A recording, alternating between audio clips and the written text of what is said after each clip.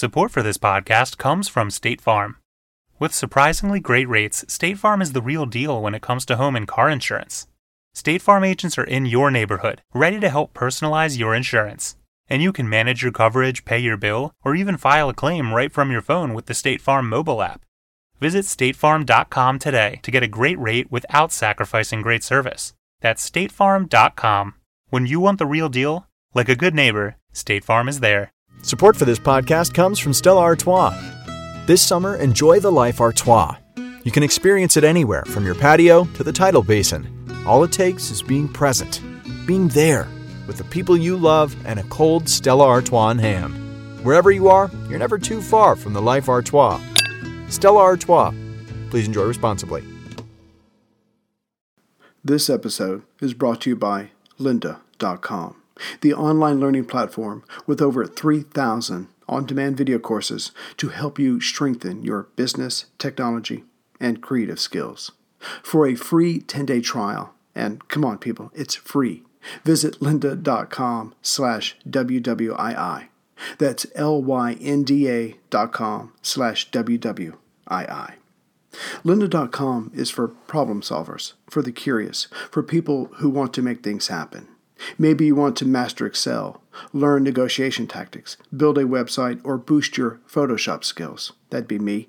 Go to lynda.com and feed your curious mind.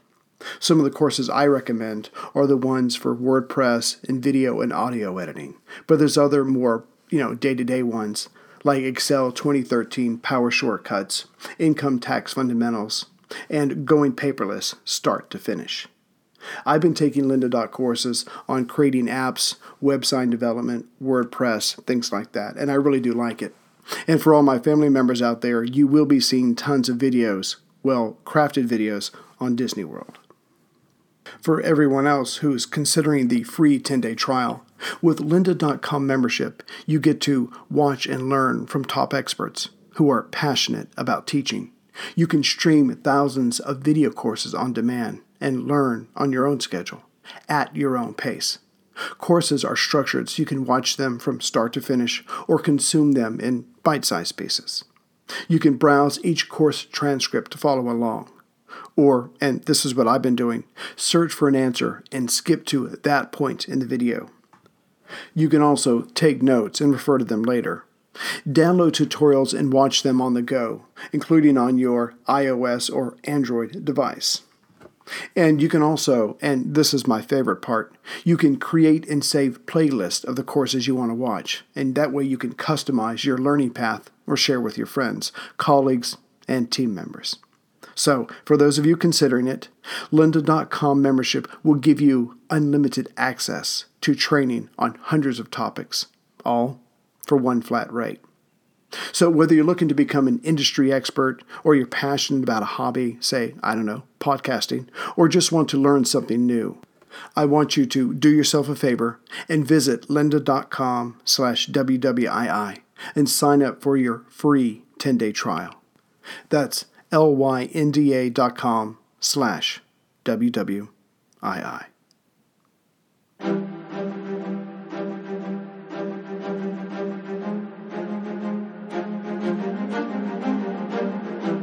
Hello, and thank you for listening to The History of World War II podcast, episode 125, Operation Exporter.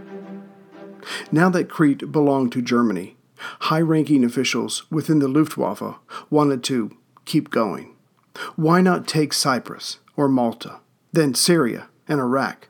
Why not take the whole of the Middle East from the British, take away their oil and prestige in the area? In war, the latter was almost as important as the former. But it was not to be. It wasn't really even attempted, and that's because of Crete. The losses there were so high, Hitler's enthusiasm for island hopping or surging into areas that did not interest him was gone. Now that Crete was under the Nazi umbrella, it was time to refocus on what really mattered: Russia. That's not to say that Hitler wouldn't take the Middle East if it was handed to him, and that's what some of his underlings were trying to do. The place to start was Vichy-controlled Syria.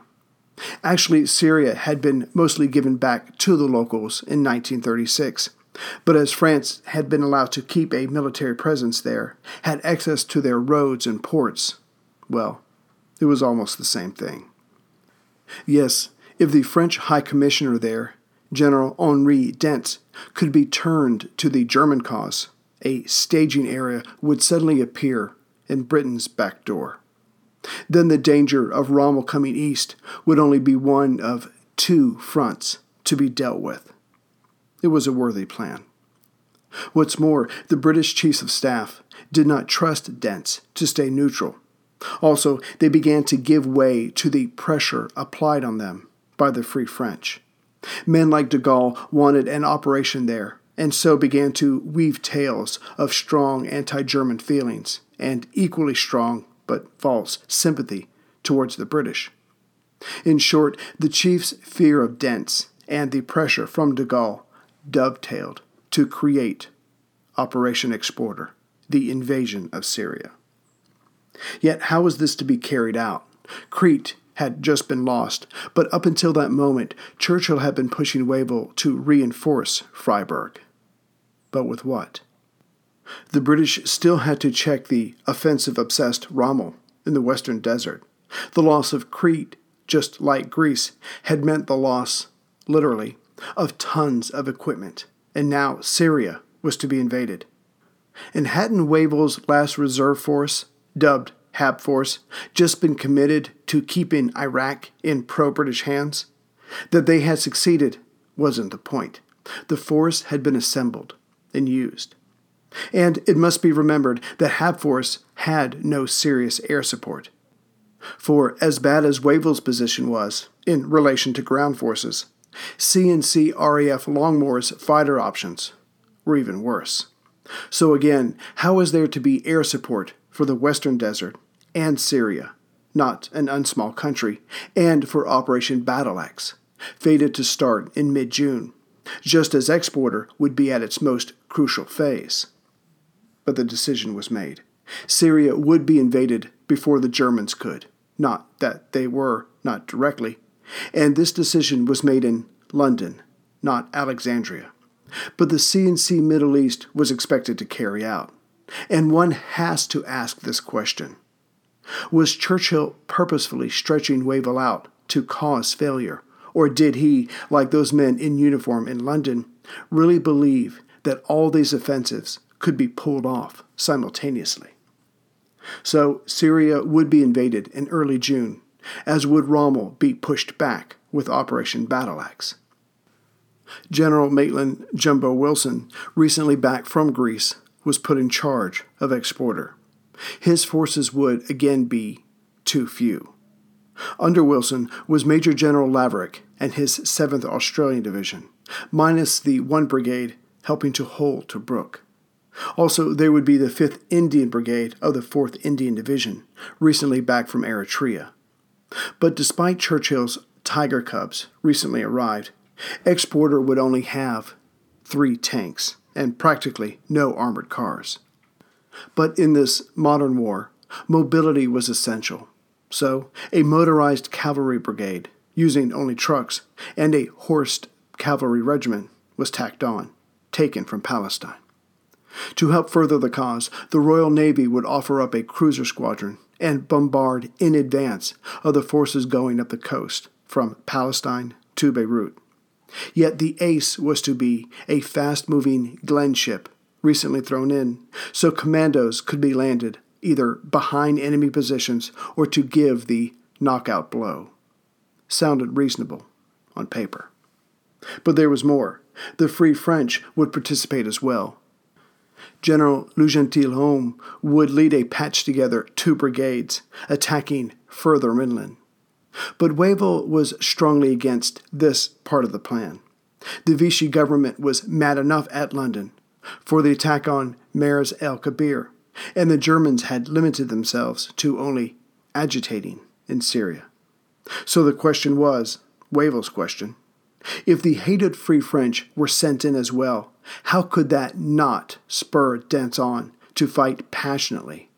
Was Dent's secretly hoping the British would come in so he could offer up token resistance and then give up, as de Gaulle said?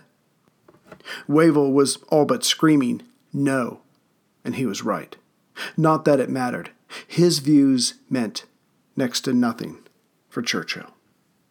To be clear, making plans such as Battle Axe and Exporter was the way to go. That's how wars are won. But these two advances, perhaps to make up for Greece and Crete, suffered from the same snags. And neither were fully appreciated by the Prime Minister or by the Chiefs of Staff in London. The tanks Churchill had pushed through London and then through the Mediterranean were not battle-worthy, not for the desert. Some had been damaged on the voyage by seawater. Some were put together badly as Britain rushed to gear up for war. The men working the lines were thrown into their jobs, much like their uniforms, and had not worked out their own flaws, much less those of the tanks. To rectify all this took time. Time Churchill wasn't giving Wavell. He wanted Rommel pushed back. He wanted Syria taken. He wanted Malta protected. He wanted Cyprus kept from enemy hands. He wanted it all, and he wanted it all now. Problem was, this was not realistic for anyone, certainly with Germany having years head start in regards to mobilization.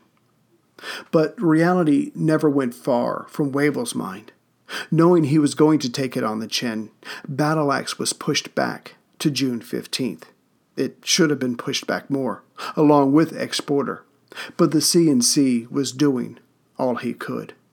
And the sad thing was those in Britain, in the know, knew as surely as could be that Germany would be attacking Russia soon. So the rush was artificial. Germany would be committed to a major land war, the likes of which they hadn't seen since France. So why not focus on one area at a time, with overwhelming ground and air forces, take Syria, and then push back on Rommel and relieve Tobruk? But it was not to be. So for now, Exporter would start on June 8th, Battle Axe June 15th. But this was not a big enough gap to move men from one theater, if indeed the first was successfully concluded, to the other. But as touching British war politics, the dates were too soon for the men on the ground, especially those working with the new cruiser tanks for the first time. Their officers were learning their capabilities and how that changed the larger picture in combat. This was not enough time for the RAF to properly support both endeavors, yet, obviously, way too late for Churchill, which meant too late to save Wavell. But before Wavell, there was RAF C&C Longmore. He had been more outspoken than Wavell, and thus was cashiered before battle commenced. Invited back to London for consultation, he never made it back to the Middle East. Yet Churchill was safe in doing this, as Longmore's profile did not shine as brightly as the C&C's. Wavell was put on notice by this. And because battle was impending, Longmore's Air C&C deputy, Air Marshal Tedder, was moved up. In this, Churchill had the support of the British Defense Committee. These men might have ran the British war effort, but were supposed to listen to the men in uniform on the spot. This wasn't happening, and soon many would pay the price. The Vichy forces in Syria had been reduced the previous year. Men had been sent back to France. Military equipment had either gone to Iraq, now meaningless, or had been hidden from the eyes of the Armistice Commission. There is such a thing as French pride. Yet the remaining force was still respectable, around 40,000, just a bit more than what the attackers were bringing. And these men were capable fighters, with experienced, hard-nosed officers and leaders. As for the troops, most of them were not French, not that it mattered. There were 6 Algerian, 3 Tunisian, and 1 Moroccan battalions. As well, there were 4 Foreign Legion battalions, made up of Germans, Spaniards, and Russians, again loyal to their officers. There was also Senegalese battalions, but as they were mostly used for crowd control, were not very popular with the Syrians. As for the heavy guns and armor the Vichy in Syria had to hand, there were 3 legionary artillery regiments and 2 armored regiments. This came down to about 120 guns and 90 tanks.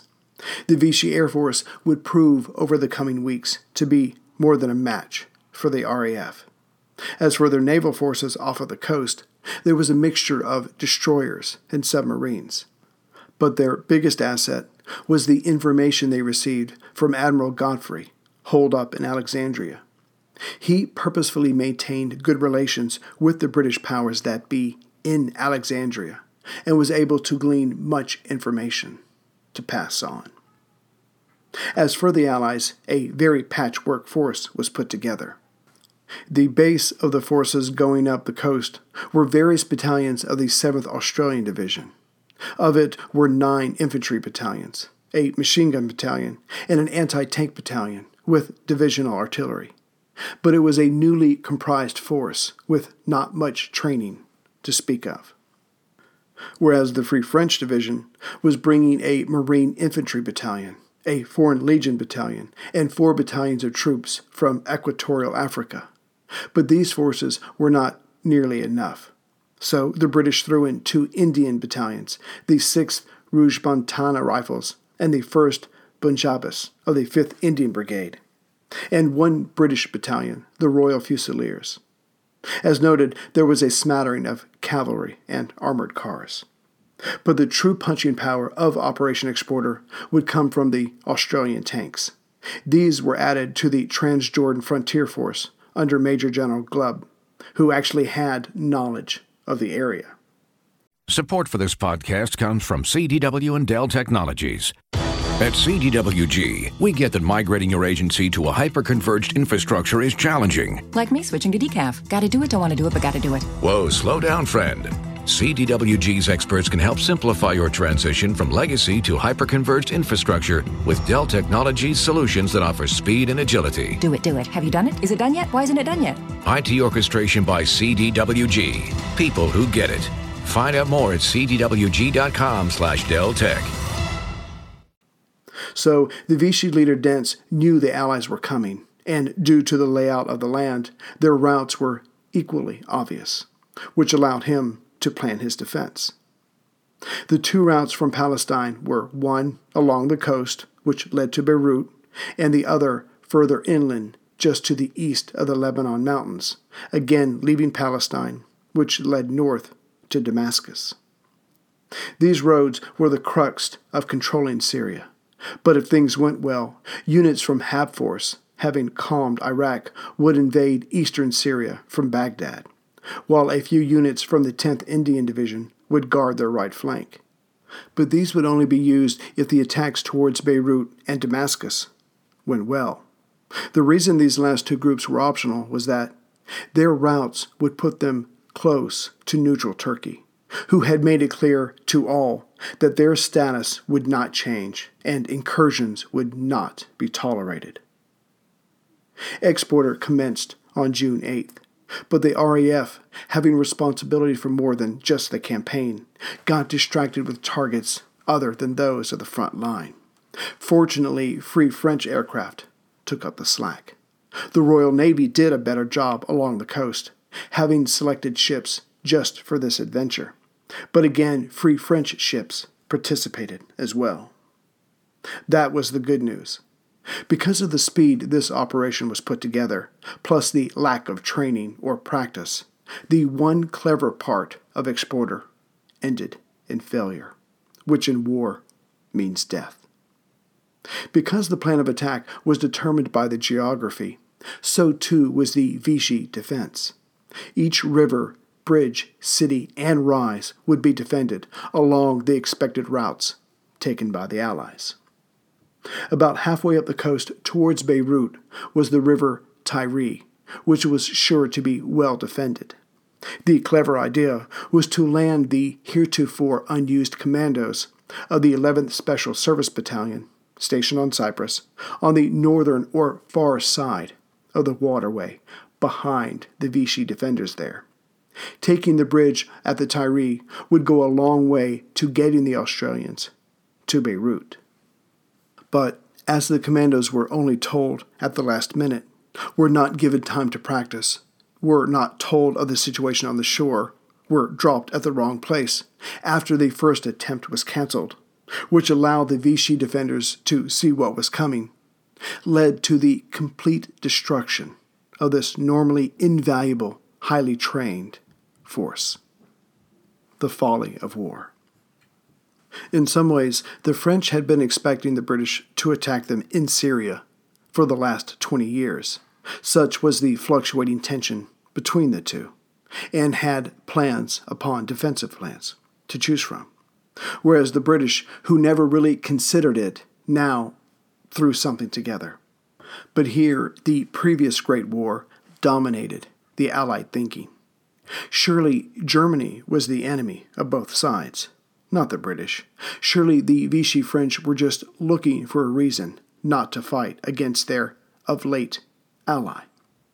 If the attacking forces put their officers in front with a white flag and just explained the situation to the proud Vichy, they would surrender after a token show of resistance. More folly.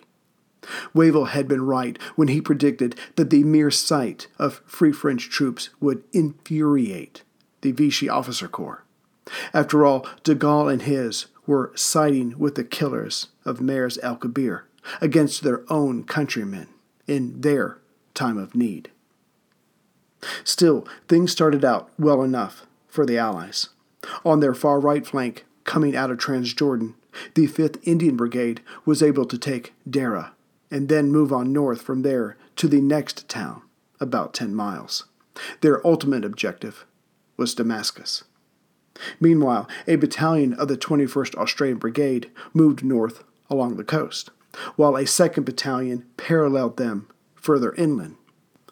Yet, as the first serious defensive roadblock was not reached until the river Litani, a little more than halfway to Beirut, the Aussies were able to cross the river Tyre without harm. So far, so good. The bodies of the commando force that was supposed to help them had not been discovered yet. As for the Australian left flank, Admiral Cunningham had allocated from his reduced fleet, thanks to his losses concerning Crete, 1 cruiser squadron and a group of destroyers. But because his ships had been lost to German air power, he made damn sure this force was covered by the RAF based out of Cyprus in Palestine. So British air power was on the lookout for the Luftwaffe. But the real question was what to do if engaged by Vichy naval power. After all, the hope still was that those in command in Syria would see the error of their ways and surrender. So, at the outset of Exporter, the standing naval order was, quote, to act as developments indicate, unquote. June 8th, the first day, ended well. The various attacking fronts moved apace. But June 9th brought the question all in Alexandria and London were dreading, as French naval units loyal to Vichy moved in. That day, the French destroyer Goupard and Valmy landed shells among the Aussies along the coast. To make matters worse, and to clarify their intentions, when British destroyers arrived on the scene, they too were attacked. Soon the British destroyer Janus was damaged, while the cruiser Phoebe just dodged a French torpedo. But the Vichy were just getting started. Then the British destroyer Jackal was damaged, and several RAF planes were shot down. So much for moderation and wishful thinking.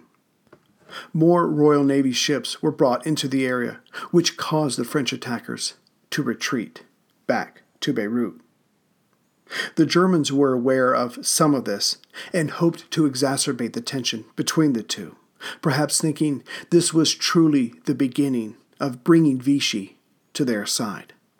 That same day, June 9th, German bombers from Crete, yes, their victory there was already paying dividends, attacked Alexandria, to the point where local dock workers would not help the British by laboring during the night, trying to fix what had been wrecked during the day. As for the Aussies heading up the coast, the second day of advance brought them both good and bad prospects. The river Litani was crossed, but as the French retreated from the oncoming Commonwealth forces, in good enough order that it was obviously planned out all along, the Australians came across the bodies of the dead commandos.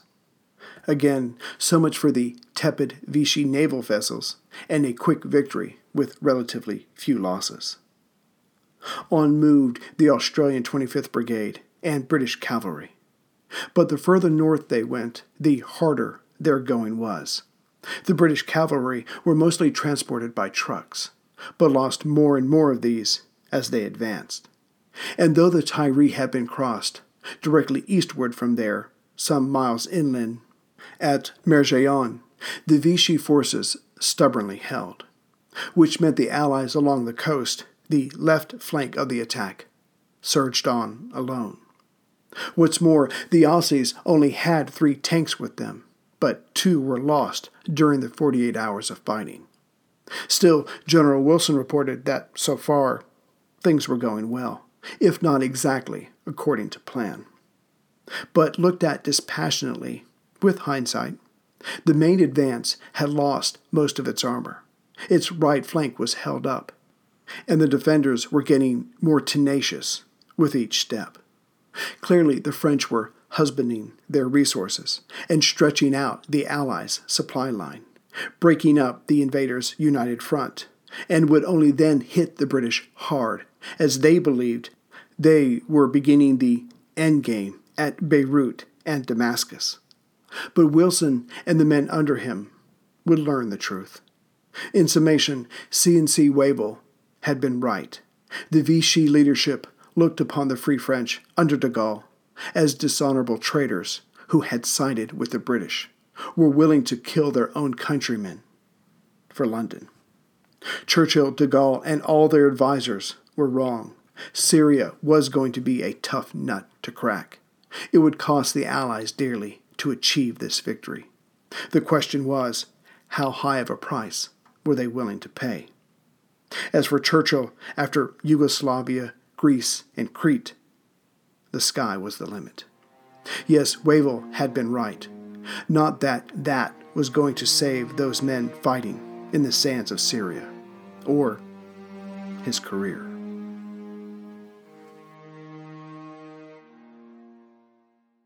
Greetings, everyone, from Central Virginia. So I just want to say hello to my latest members, Joel K. from Monroe, Georgia, Steve R. from Graham, North Carolina, Stephen P. from Glengarry, Australia, Cynthia N. from Henderson, Nevada, Ian Miles, I'm not sure where you're from, Ian, but let me know and I'll be happy to add it next time, and Andrew H. from Boeing, New South Wales, Australia.